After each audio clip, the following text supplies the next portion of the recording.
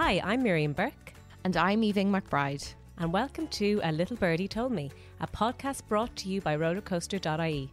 Every week we'll be bringing you insights, advice and our own personal experiences, along with some great guests to help you, our listeners, navigate the ups and downs of pregnancy and parenting. In this episode, we're joined by dietitian and mum of two, Orla Walsh, to talk about the best way to approach weaning, practical advice for getting our kids to eat more fruit and veg, the holy grail, and Orla also shares her own first-hand experience of dealing with a fussy eater. Well, obviously I'm a dietitian, so there's the qualifications there, and I have spent time in a pediatric hospital at one point, just learning bits. But that's kind of more medical nutrition. So it was a big wake up when I did have my own kids, because I took all the textbook stuff and then applied it to life, which is always very different. So I had my son a few years ago, hyperemesis throughout my pregnancy. Oh God. Not as bad as my girl. So she's going to be one in 2 weeks. I was sick as a dog having her. I actually thought, because I was a dietitian and healthy and whatever, and young-ish, 34, 35, having my son, that I was like, I'm going to swim through it, and I'm going to be one of those people like at Pilates and swimming and just sailing through. And I just puked my way, or wanted to puke for the entire thing. But yeah, my daughter was far worse, but apparently... Yeah, anyway. But so it was very different then. Like, I knew textbook how to do everything, but reality was so much different. Like, I remember even my son latching for the first time, and I was so lucky in that he was really good at breastfeeding. So I didn't have to be. But I remember going to breastfeeding.ie and just there was and following links and seeing videos and just how to do the latch, because again, textbook is so different to reality, and it's all very scary. And I suppose in the first baby you want to be perfect. The second baby you're accepting that you will never be and that it doesn't exist. So yeah, I was lucky then that the breastfeeding journey was easy enough in many regards. My son was huge, and he gained weight much faster than any other child I ever met, except for my sister's child. And he was like 10 kilos by 5 months. Whoa. To put it in perspective, like my daughter's not even 10 kilos now. And he was huge, and breastfeeding him was very hard. I had to eat twice during the night. Wow. Oh my yeah, God. like bowls of muesli and cheese and crackers and everything, all the feeds.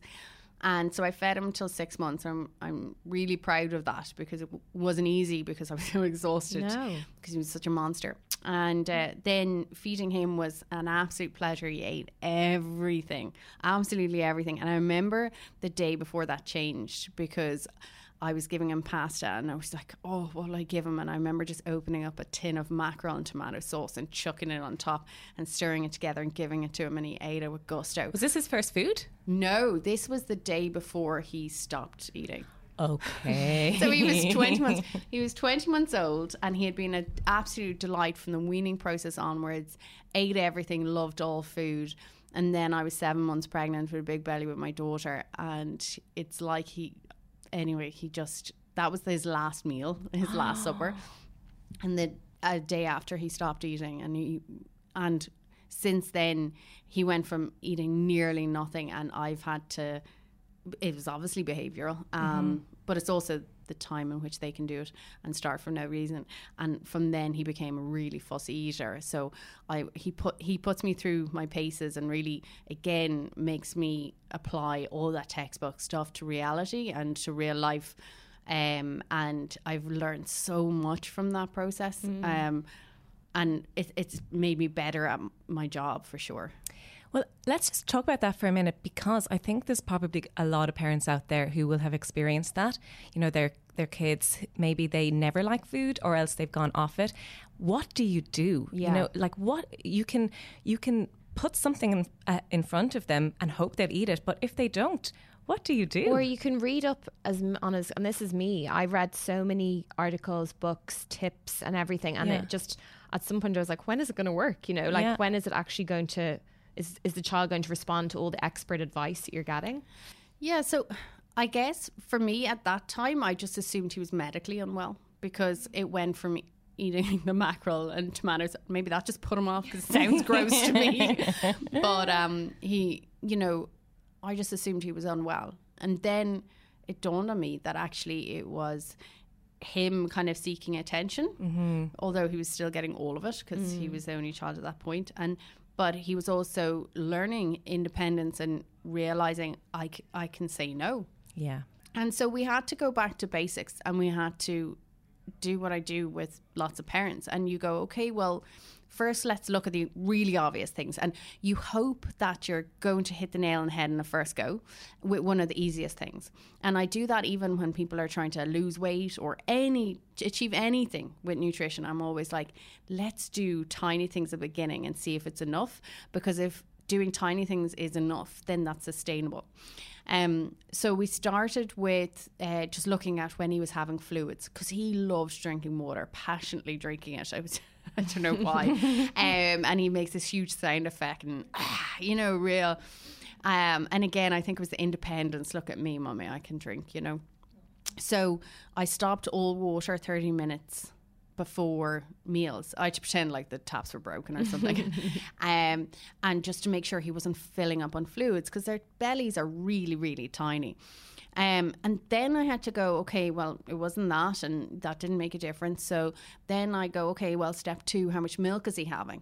So, you know, at that age, they need maybe, including, you know, yogurt and cheese, they need 3 servings a day. So if they were just getting milk, in terms of calcium requirements and meeting them, they need around 550 mils of milk. But usually with kids at that age, they're getting maybe 2 beakers that are 150, 200 mils size, you know, the little beakers, and then a bit of cheese or a bit of yogurt in the day.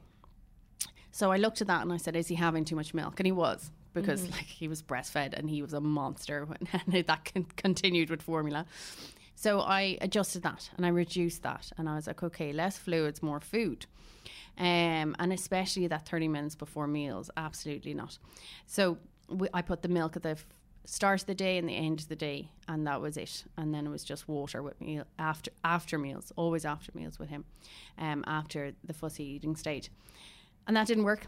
And sometimes that is enough for parents, and they will do these 2 things, the 30 minutes before meals, they won't have fluids, and then they'll address the milk, and that will be enough. So this is actually ringing a few bells for me, because I'm still breastfeeding him. I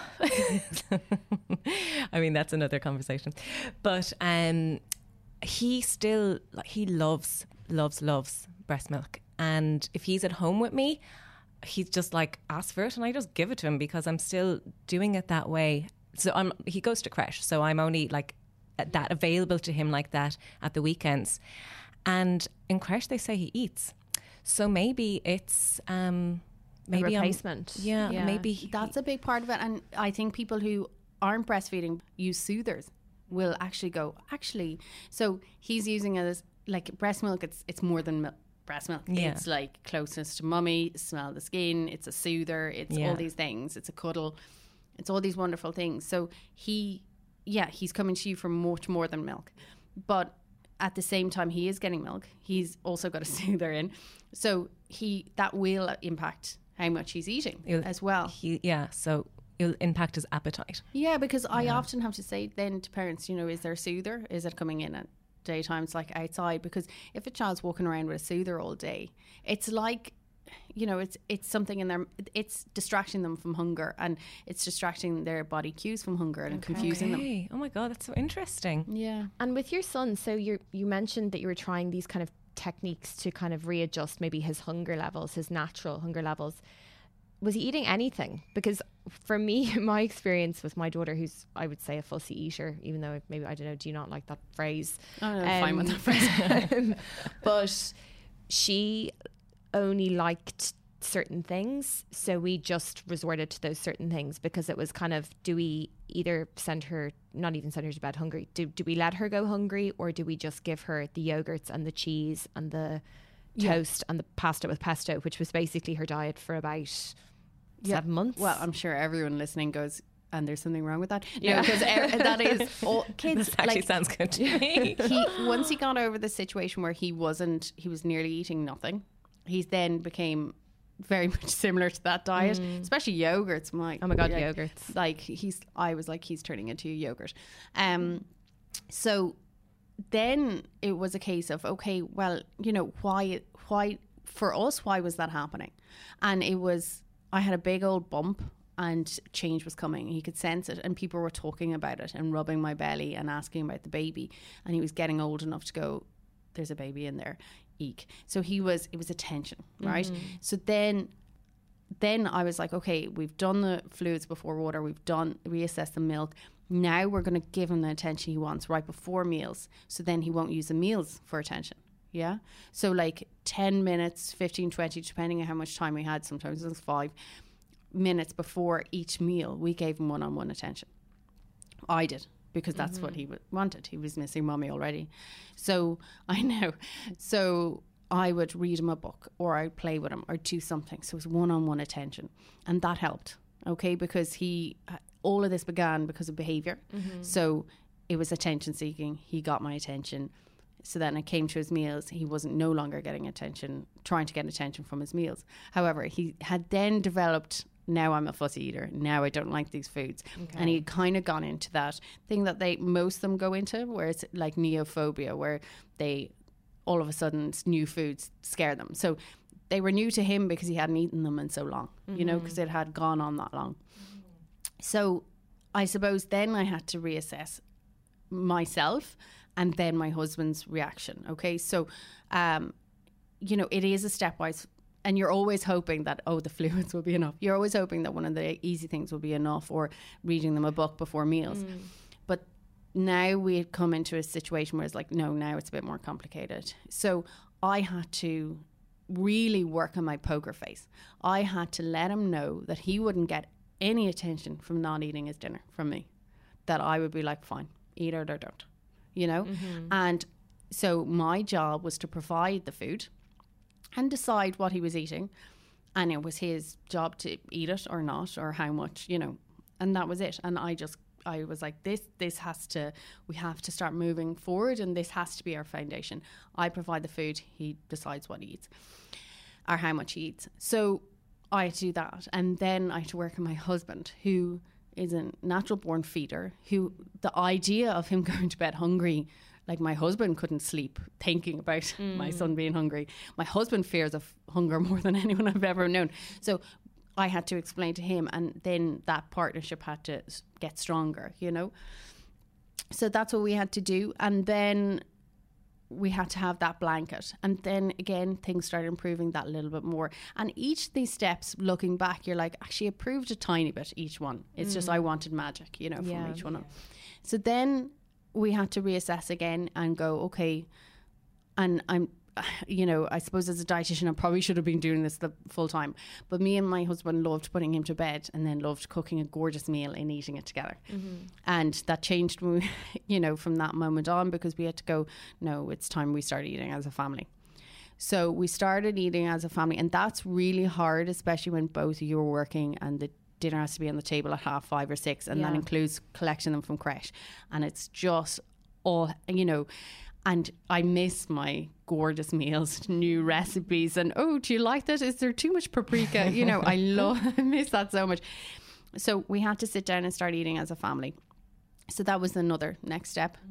And then when it comes to them eating and not eating, like, you don't want them to go to bed hungry. You don't want them to eat nothing. So I guess what you have to do is you have to look realistically at the plate, and you don't want them to upset them, and you want them to enjoy food, and you want it to nourish them. So you don't have to be the badass and go, listen, you're eating this spicy chicken curry or nothing, you know. So you kind of have to start adapting a little bit and meeting them, you know, part of the way. So for example, like with your daughter, if you were to just say, have the pasta pesto, and then you introduce a little bit of something else. She doesn't actually eat the pesto anymore. Yeah, I know. I was like, oh my God, like, she's eating pesto for play. But this is the weird thing with her. She even she loves broccoli. Like, if I give her a plate of pasta with butter and cheese and broccoli, she eats the broccoli and will leave the pasta. Like, it's bizarre. And she likes really strong taste. Like, she loves the taste of salmon. So she'll eat a full fillet of salmon, but nothing else. So it's very singular nearly. She just will eat one thing at a time. Yeah, my son's doing that at the moment. Okay. Yeah. And like, I'm like, you ate that yesterday and you loved it, and you were like, Mom, this is tasty. And now today you're like, yuck. Yeah. It is hard. I guess when you're looking at the plate, you're just kind of going, I don't want them overwhelmed. I want to give them something that I know that they often eat. I know that they, in theory, like, and then just a little bit of something else that you're trying to encourage. But at this stage, and with him as well, he likes his chicken separate to his vegetables, separate to his rice, while we have the stir fry. And I don't mind that as well, because I don't want him overwhelmed. I don't want the mealtime to be a negative experience, but I don't want to cook something separate for him, and I will never start doing that. I hope I never start doing that. Because yes, it feels easier, but it will get worse and worse and worse. Because that's the kind of the where we are. We've always been in that kind of situation, because with work commitments, where I'm not at home for family dinner time, and I suppose neither is my husband ever. He works much later than I do, so I've always made separate meals for the kids, so it's not actually like whatever they eat. It's kind of like, it doesn't matter what I'm going to eat, the kind of way it does. And I suppose that is probably a thing as well. Like we don't tend to eat family dinners together, so it's not seen as a communal thing, or there's no kind of mimicking happening, because they're not kind of getting their cues from us. It's such a challenge, and I guess either it's just not available to you now, and that's just not something you can do, or you can kind of go, how could I make it happen in a way? Like, for example, if you were to just say like slow cooker meals and put something in the night before and take it out, especially if they like strong taste, and you sit down and you have a small portion with them, so the three of you are together, like it's trying to see if there's a compromise, and it doesn't have to be every day, and some of the time, and if there isn't, that's fine, and that's just not available to you, and you have to be realistic. But they can eat better if they see everyone eating, especially because your youngest does love to eat. So if all four of you are around the meal, around the dinner table, eating and enjoying, and it's all positive, they will go, oh, this isn't so scary, and the fear will reduce for them, and they'll be more willing to try. Because I think you have to remember as well, like when they're trying new stuff, like again, my husband doesn't get it, but like when my son, he's not a fan of broccoli like your daughter is, and like the other day he put it into his mouth and he chewed it and spat it out. That was huge progress. I was about to say, I was like, that's really good that he even tried it. Exactly. So he went from not touching it to playing with it, to kind of picking up and kind of sniffing it, and then kind of rubbing it against his lips, and then finally put it in his mouth. Now he spat it out and said yuck, but that is, he just needs to taste it somewhere between 10 to 16 times, and he will kind of go, actually, it's of the vegetables, it's one of the really nice ones. So I guess it's so hard, you see, because again, when you apply the textbook stuff to real life, your husband works late, it's a struggle with two kids that it is. You get back in, there's probably an hour and a half, an hour before bedtime. You need to get them fed, and then you need to feed yourself and look after yourself. So it's trying to find that compromise and what suits your family.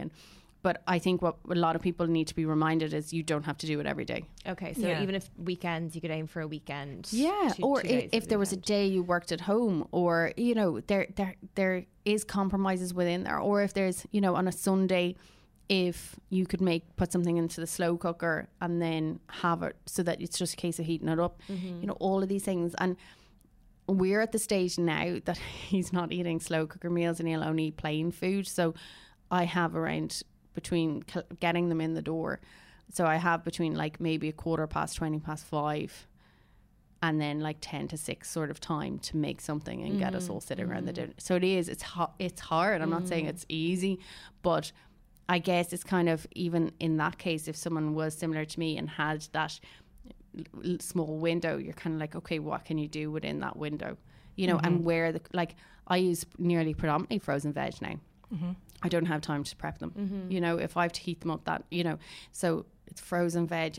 But there's nothing wrong with frozen veg. Like, there still has all the nutrition. Exactly. Yeah, it's just as nutritious as the fresh. So but I have to kind of just park that and go, no, and it dramatically changed our weekly shop and stuff. And so I have loads of meals now that actually I'm like, okay, that takes 10 minutes max to do. And that's the sort of stuff. Like I even buy the fresh pasta because it's like 3 minutes to heat up. So, or 2 minutes. So that's a good tip. Actually. Yeah, there's loads of those. There's loads of those and it's things. nicer than the dried pasta. It's so lovely. And like my picky eater, like he'll eat, and it's so expensive, but he will eat crab. Like, so if I know, it's so embarrassing saying, but it's because it barely has a taste, and like if I put a bit of creme fraiche in there and whatever else and lemon juice, and I'm not going to lie, I cook it in white wine. But there is certain things that I'm like, that takes me 5 minutes. There's nutrition in there. He will eat it. But now you've said that, I'm like, crab. Why didn't I think of that? Yeah. I kind of want to make that like for myself today. But myself and Miriam were talking about this before. And I don't know, it'd be interesting to see where you stand on it. Like with my daughter especially, she loves sweet things. And if I only gave her pastries, and she also loves butter, like she'd eat butter with a spoon, which is so disgusting. If I gave her like a pat of butter and an almond croissant and, a Kinder Bueno egg or whatever they're called, what are they, Kinder Surprise eggs, like that would be the perfect meal for her, and she would be licking her fingers. Like I know she enjoys certain things and certain flavors, but then is that still a control thing, or is it just sugar is just no, they definitely like what they like, so my son, again, if I had spaghetti bolognese, he'll eat the pasta. My daughter will she actually removes the pasta and flings it. She's 11 months old, flings it behind her back so it sticks to the wall and everything, and then she's all about the meat. So she's like, what is this pasta stuff in the way? Filler. I know, the filler.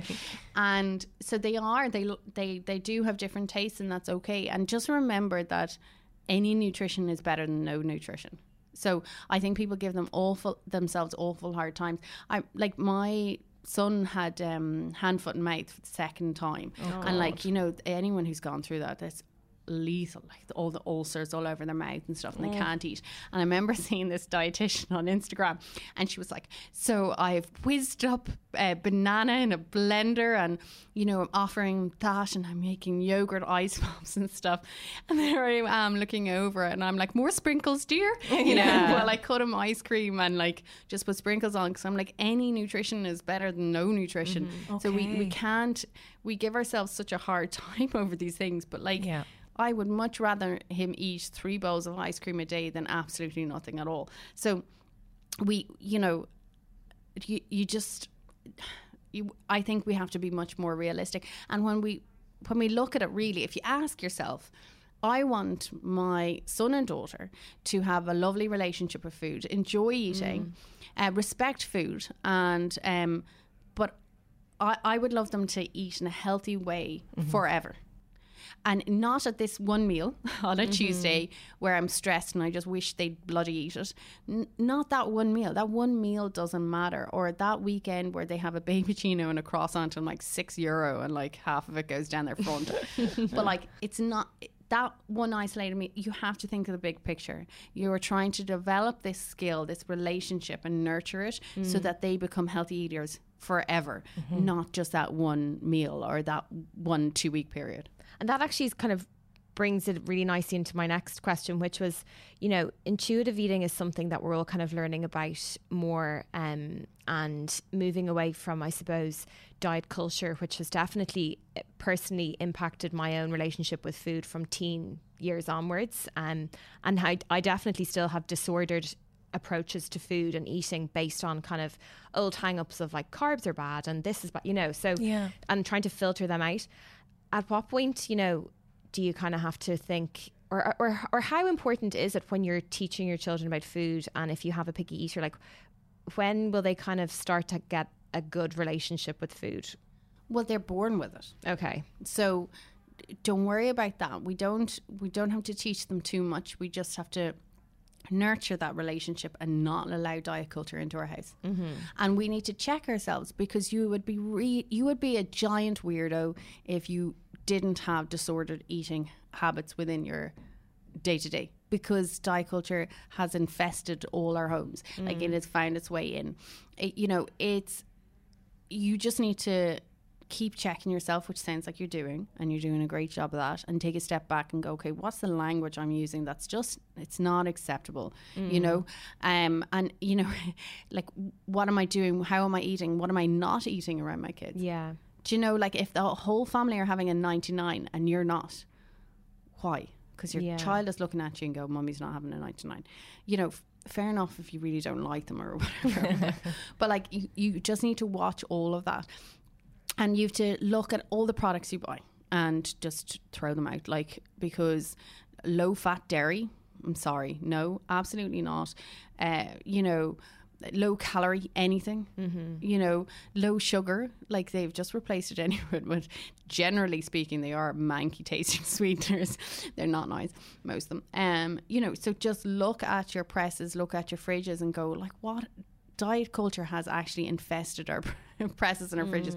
And you need to recognize all that, and you just need to bring real food back in and talk about food and go, God, isn't that yummy? Isn't that so that.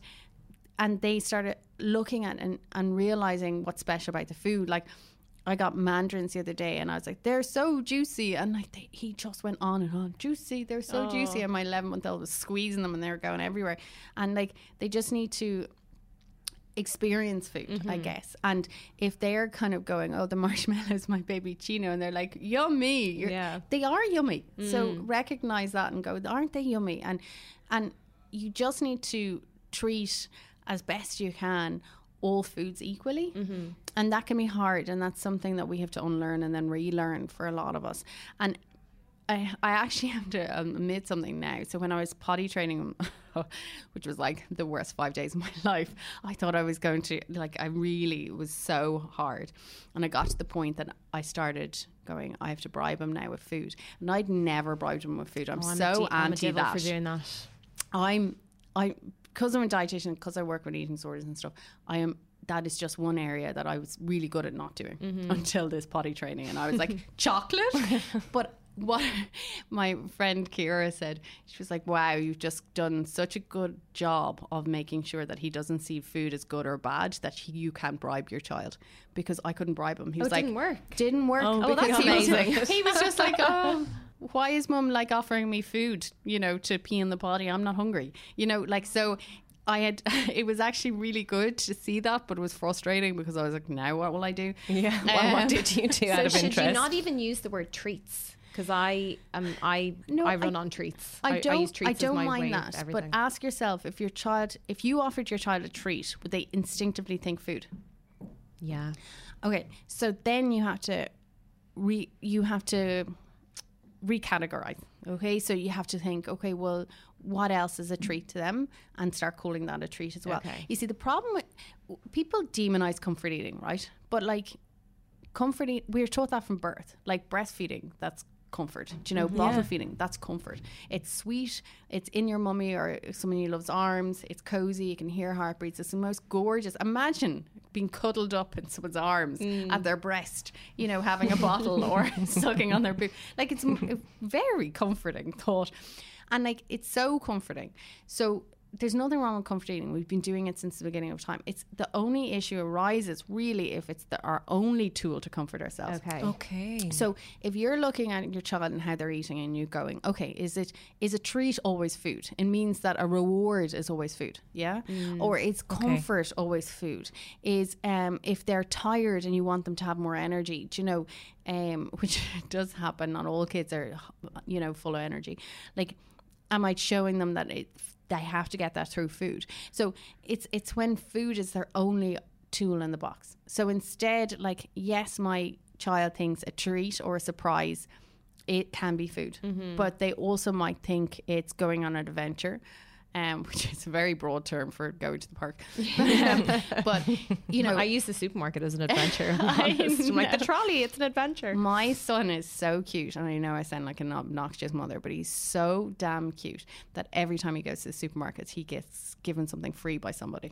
Oh. Yeah. But in the tail end, wow. He's never come out of the supermarket without charming something for free. He's like, I'm telling you, he's that cute. But he's not always that cute, but he can be. He can turn on the charm. But for him then it's kind of a treat, can be a new book, or it can be a new toy, or it could be, you know, me and him go to, you know, Tesco while he fleeces him. You know, so it's, if a treat is always food, then you're like, okay, now I need to pare back and I need to readjust that. Okay. Done. Noted. But it doesn't have to work as well every time, you know. So food will always be a treat, it will always be a reward, it will always be a energizer, it will always be a comforter, but it's just that you need other tools there. So, and don't expect, even as adults, like, it's, you know, having a bath and lighting a candle and all the other things that might comfort us, that's not going to comfort us every time. So don't expect it to comfort a child every time as well. So be adaptable, I suppose. Yeah. Okay. And look at it practically. Yeah. No, that's all such good advice, because we give ourselves such a hard time. I think mothers these days, we've got a lot of resources left, right and centre, that we're just like, oh, we kind of, even though we know we can't be perfect, we sort of have this ingrained thing that, okay, well, I have all of these lovely recipes available, I should really make them, and that's all I should make. I shouldn't be doing the frozen veg or the microwave salmon, which I do a lot, and microwave mashed potato. Oh yeah, the microwave mashed potato is godsend. Like, isn't it though? It really but is. But I have this guilt about it, being like, oh my God, I should actually be mashing this up myself, and I should be putting the salmon in, like buying it fresh from the fishmonger and all of this kind of thing. But we don't have to do that. We have to give ourselves a break, and we have to realise that, you know, we don't have to. You're still going to be a good parent if you do the frozen veg, and even if, like, my son now, he occasionally likes peas. I was telling everyone, oh, my Fionn loves peas, and then of course I put them in front of him and he threw them all off the table one by one. But yesterday I gave him this, like, you know, frozen medley of vegetables, and all he ate was the peas. But I was like, oh my God, yay, he's eating the peas and picking the mashed potato as well. You're also like, you make no sense. And they don't. Yeah. They're such little weirdos, I and know. they're wonderful for it. Just remember, when it comes to a meal, you're hoping for a bit of carbohydrate, a bit of protein or dairy, and then a bit of colour, a bit of fruit or veg. And depending That's the kind of just as the simple menu, as the that. recipe. Exactly. And we give ourselves our, like, it doesn't have to be hot either. Okay, it's not less of a dinner if it's cold. You know, and that's something that, you know, would make a lot of parents, like, if they're short in time, like, what's wrong with crackers, cheese and fruit or whatever, you know? And remember though, if you offer them one veg, they'll eat a little bit. But if you offer them 3, they'll eat more veg in total. Okay. So instead of going, okay, here's a load of peas, go, okay, here's a little bit of carrot, a little bit of cauliflower, and a little bit of broccoli, just say. Then they're inclined to eat more veg in that meal than if there was loads of one thing. Okay. Okay, so again, buy the medley of frozen veg, in other words. You know, because they are inclined then to eat more veg overall. When it comes to portions, just be realistic, because when it comes to the new Food Safety Authority of Ireland guidelines for 1 to 5 year olds, and if you haven't seen it, look it up.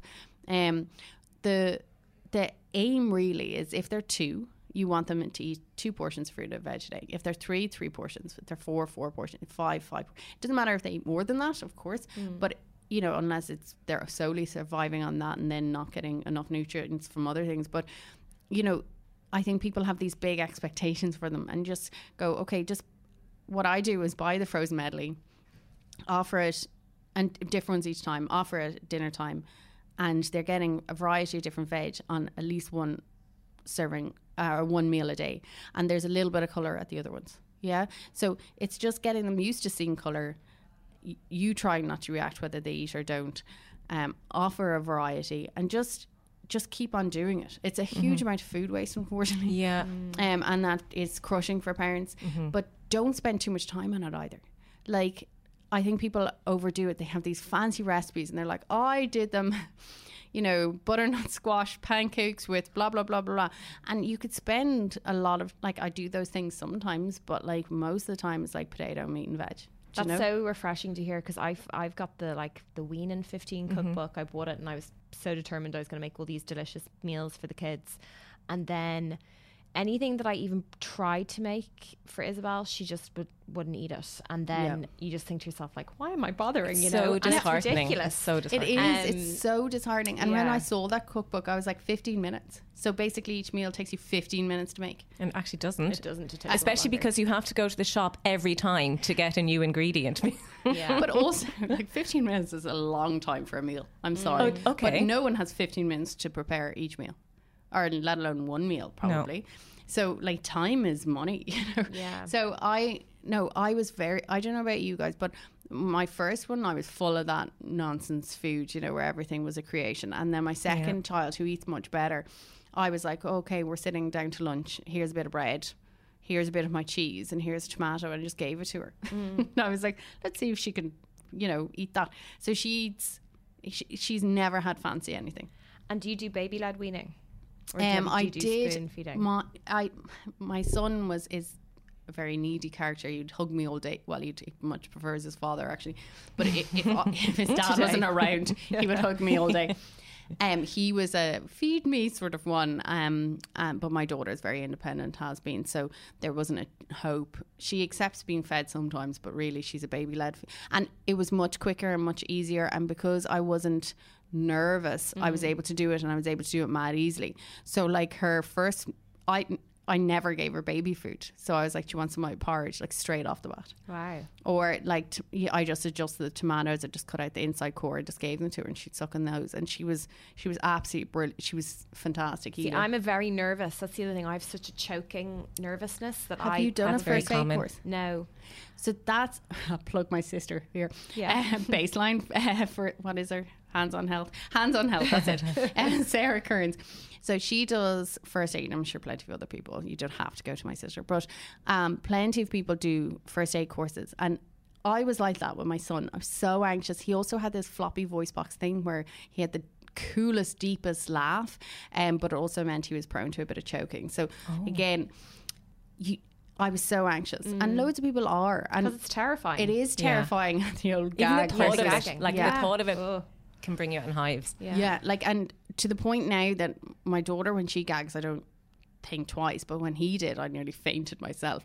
So I would encourage every mum and dad to do a first aid, because if you're not scared of a choke, and they probably will never choke, and they'll just gag, but if you're not as frightened of it, if you feel empowered and you're like, well, even if worst case scenario they do choke, I know what to do. That is so true.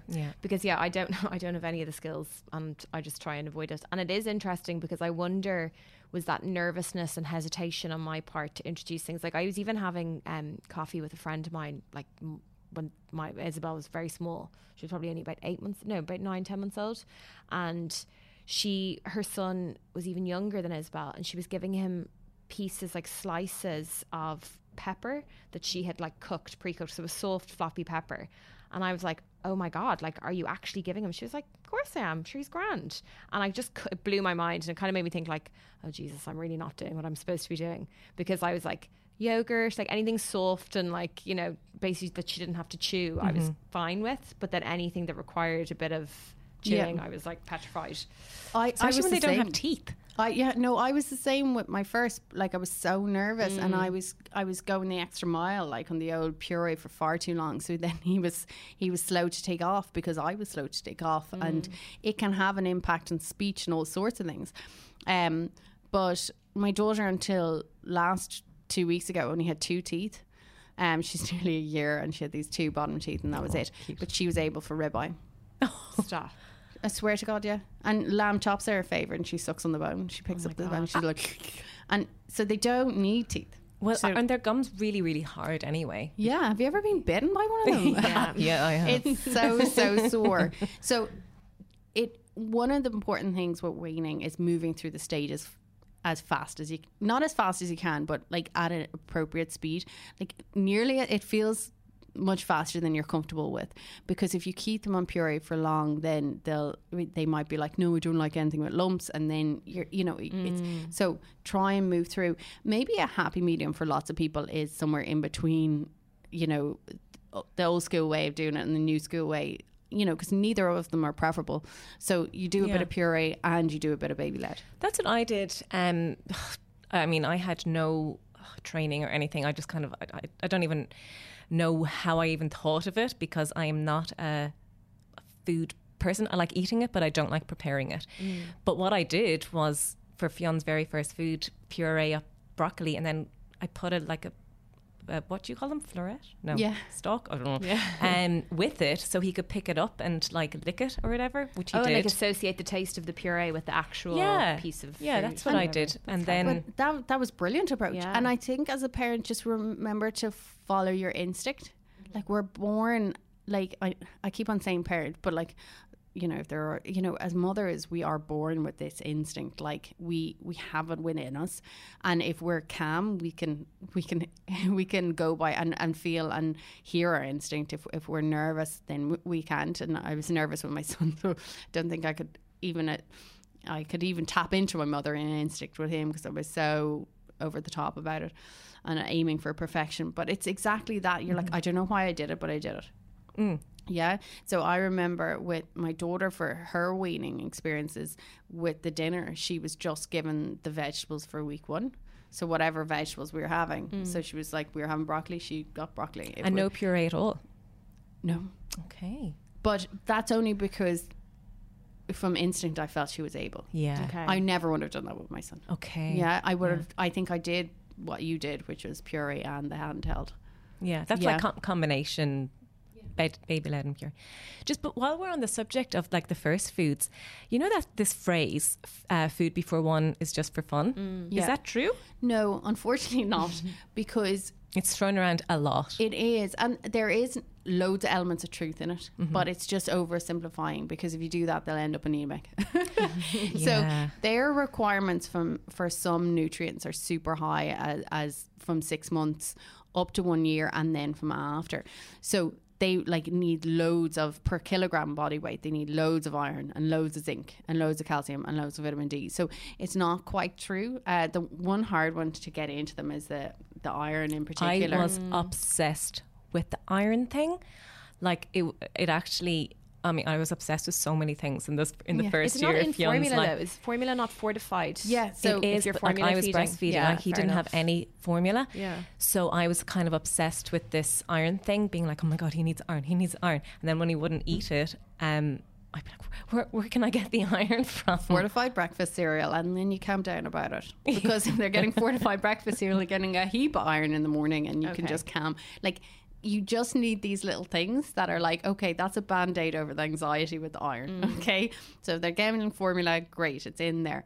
If they're getting fortified breakfast cereal and you're breastfeeding, it's in there. So once you know that, you're like, okay, I can calm down now, because it is like, because really with every meal from 6 months to a year, you're trying to include iron.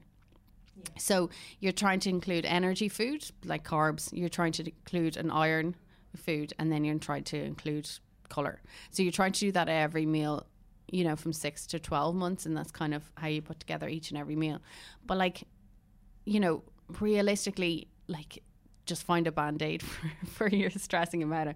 And if they love Weetabix, if they love Ready Break or whatever, then that's perfect. Get that. Fionn used to eat, actually he still does, will eat the Weetabix just on its own, like it's a Oh yeah, a biscuit. A biscuit, yeah. Yeah, because Shreddies came out with dry. I'm like, Shreddies came out with this low sugar version recently, and my son loves it, and he'll eat the dry bits, and you're just like, that's so gross. And then he'll drink his milk on the side. You're like, this is so weird. I mean, if it works, that's it, isn't it? Like, if it works, and just like go with it. That's the thing, because our foundation, I feel breakfast is the easiest meal of the day. Yeah, because they're hungriest. Yeah, I know. I sometimes feel like giving them their dinner. I know, because they're hungriest. They're, you know, they're not wrecked. Yeah, do you know, their dinner at the last meal of the day, you're just like, they're so tired, they just need bed, even if they don't feel they need bed. I know. You know, so it's the time to really capitalize on. So that's why, you know, I encourage parents to really do capitalize on breakfast, because the first 2 meals in particular, and then they become less interested with food as the day goes on. And like, do you mean capitalize on it as in try as many new things as possible, or just like ensure that they get a good meal into them? Both. Okay. You know, you can offer them something new, like even if it's a different fruit. Like with the with the veg, I feel like a variety is much easier if you opt in for the frozen versions. When it comes to fruit, you know, a fruit bowl, nice and full each week, but also like do get the frozen fruits. Yeah, we do frozen raspberries. And tinned is fine as well. Do you know, like even the baby-led weaning stuff, you know, the tinned mandarins were desperate handy because, you know, in their juices, because the skin isn't, you know, they're not as chokeable. Oh yeah. Do you know? So that's something I never thought of. But it just means that, and if you go with the fresh fruit, at least you're going for in season as well. Because the reason why just say they'll always eat those oat bars, they all survive in these oat bars, is that they taste the same every single time. But every single time they have a blueberry, the blueberry will taste different. Okay. Because it's a fresh food. So they'll eat stuff that is continuously the same thing. So if you buy, just say, there's a lot of frozen veg that is picked in season. So it will taste nearly similar every single time you give it. So there's less variation. Same with the tinned, it can be less variation as well. With the fresh, it's going to taste different each time, and the texture is going to be different each time, and the smell will be different each time. So there's lots of variables. So if you find like, he used to love strawberries and now he won't eat them, or he doesn't eat them today, it's because they're tasting different, you know. Well, and Fionn was so into raspberries in summer, like he just ate them all up. I was so delighted because, you know, he was getting the goodness from the raspberries, and then, you know, I continued to buy them when they're obviously off season, and he's just like, why don't you like these anymore? And he's just like slammed them on the floor so that they burst open, which is probably more fun than eating them, to be honest. But it's because, let's face it, they don't taste half as nice out of season. You know, everyone looks forward to the first Irish strawberry for a reason. Strawberries. Absolutely. I can't wait for that day. And so just buy in season so things are nicer, you know, and buy in season because they're local and they haven't flown halfway across the world. And not only is that more sustainable, but they're nicer. Yeah. So that's why tips. I buy in season fruit and veg. Not just for sustainability, but because they're going to be nicer, and they're going to be like, because if they have one bad experience with some manky strawberry, that's game over for strawberries for quite some time until they forget about it or are willing to give it another go. So it's risky business, you know, buying the out of season stuff. And then with regards to meat, so my thing is I actually don't eat meat anymore. I used to, and I eat fish, but I even find myself kind of recently, I'm kind of moving away from fish. So I am really conscious of eating like a lot of beans and pulses and vegetables and, you know, obviously everything else, you know, chocolate, sweets, whatever, crisps. But when I'm cooking for my husband and the kids, I won't eat the meat if it's like a roast or whatever, or if, say, my husband's probably laughing going, when's the last time you cooked roast? But, you know, or even like with pasta, you know, if there's like a pasta sauce or something and like there's meat added to it, whatever, I won't have that. Like, how important is it for your kids to be eating meat? Like, do you kind of limit maybe red meat once or twice a week, or what's your kind of rule of thumb? No, I make sure I get it in. Okay. But I'm not coming at it from the same moral view or whatever that you're coming from it, because I'm comfortable with that. Yeah. But I will make sure that none of the meat is ever wasted, because I feel like if an animal's dying for me to eat it, then that bit will be eaten, and all of it. That's the thing, like I don't have a problem with them eating it. This is my choice, but then so like to make sure they're getting in enough iron. No, I definitely make sure it's on the agenda a few times a week, definitely. And then oily fish once a week, and then white fish or shellfish once a week. Because it's so hard to meet the requirements of zinc and iron and stuff like that. So the idea of pulling foods out of their diet and making it even harder for me, I couldn't hack that. But plus, because we eat everything. It can be harder in some ways, I suppose, if they're seeing, they might notice you're not eating it, and that might affect things, but it's not guaranteed to. So if it does, there might be ways and means about it, and it's hard to explain to a 3-year-old, mummy's not eating this because of whatever, you know. So it can be it just add another challenge into it, I guess. But no, like, just remember, our protein requirements increase from the day we're born to the day we die. So their protein requirements are so tiny as babies and toddlers and little children, and it's really easy to meet their protein requirements. you know, a tiny bit of meat or you know, even with the beans, peas and lentils and everything. So, but it's harder to meet yours per meal, you know. So in terms of protein, don't be concerned about that. You know, with supplements, they're only really supposed to be getting vitamin D each day, but if it just makes the parent more comfortable to give them a multivit that's you know, age appropriate, then I'm like for that. I'm not against it. I would say when they're on a vegetarian diet, when they're little, their fiber requirements are much lower than you think, and like they might need only 10 to 15 grams of fiber a day. And there's so much fiber in beans, peas and lentils, and so much fiber in a healthy vegetarian diet, which you actually have to, you know, because there's a less healthy vegetarian diet as well. But in a healthy vegetarian diet, there's so much fiber. So just be careful as well that their little tummies are able for it and they're not getting diarrhea and stuff from it or pains and stuff, but also that they're not filling up on it and, you know, that they end up eating too little because of it. Choice. So I read somewhere that it's a good idea when you have a picky eater to offer a choice of 2 things and let them decide. How do you feel about that? Because it doesn't really work for us. Like I'll offer 2 things and she'll say a 3rd thing. Yeah. So the thing is that the worst thing we can do is just assume that the textbook and reality are going to just match up. So it will work with some kids to go, which do you want, an apple or banana? And they go banana, and then they're more inclined to eat the banana. In the same way we started doing with my son, which has worked wonderfully because he loves praise. Like he loves praise more than the average person, like put it that way. And which is why he's going around Tesco trying to charm everyone. Yeah, because he loves being told he's so handsome and his hair is gorgeous and all that. But I've started getting him involved in the dinner prep. And now he's like, I made dinner, you know, and like we all have to thank him with every bite. No, thank you, Jacob. That's beautiful. He's like, no problem, mummy. And he's like, it's delicious. So he loves praise even from himself. But that really helps. And so with each child, you just kind of have to go, would that work? You know, with my son, you can't negotiate him with him and you can't tell him what to do ever. So this is why potty training was so hard. So he has to decide and I just have to steer him. And like now with other children, you give them a choice and it works beautifully. And what some other children would be like, why do I have to help with dinner, and would hate that and like don't actually like helping at all. But this is what it comes down to. Like, it's personality. It is. You know, it's not one fits all. Every single time. And the biggest wins for us with the fuzzy eating challenge, and we are getting there. Like he ate, I know it won't sound much to, you know, parents whose kids eat everything, but he ate breaded cod the other day and I was like, yes. You know, now it wasn't homemade breaded cod, it was definitely, you know, bought, and he ate it and he was like, it's lovely, I love fish. And I was like, okay. But for him, the biggest thing was eating together as a family and then him getting involved in the dinner prep. But every child is different.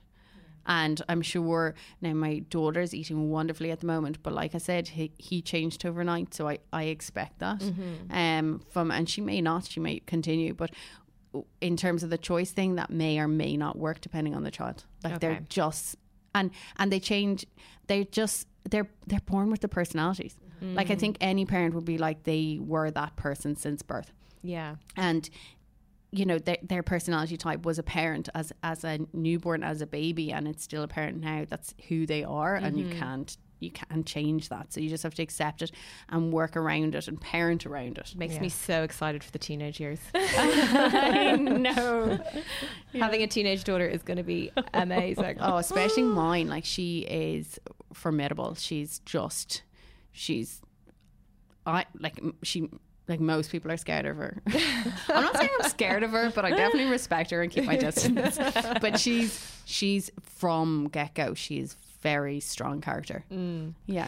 Well, do you know, I mean, we probably don't really have time to talk about it, but it is going to, maybe we'll talk about it another day, with the teenage issues around food, because that's a tricky time, especially really for girls. When Isabel's turning 14, I'll be like, Orla. I know. You call me in when it's relevant to your life. Something. Well, listen, Orla, thank you so much for joining us today. Thanks for having me. It was so insightful, and I got lots of tips. Me too. Hopefully now when I try to implement them, it won't be in vain. Yeah. But if people want to get more tips from you or find out more information, where can they contact you? Well, they can find me on Instagram, Orla Walsh Nutrition, or Feed Your Pal is my kind of kids nutrition one, to separate it from people who don't have kids or don't want them or whatever, and don't want to be hearing about kids stuff. And then my website, Orla Walsh Nutrition, just brings you to contact details to make an appointment in terms of for my clinic and stuff. Okay, brilliant. Brilliant. Well, listen, thank you so much again. Oh, thank you. Onwards and upwards with the food and the eating. Yeah.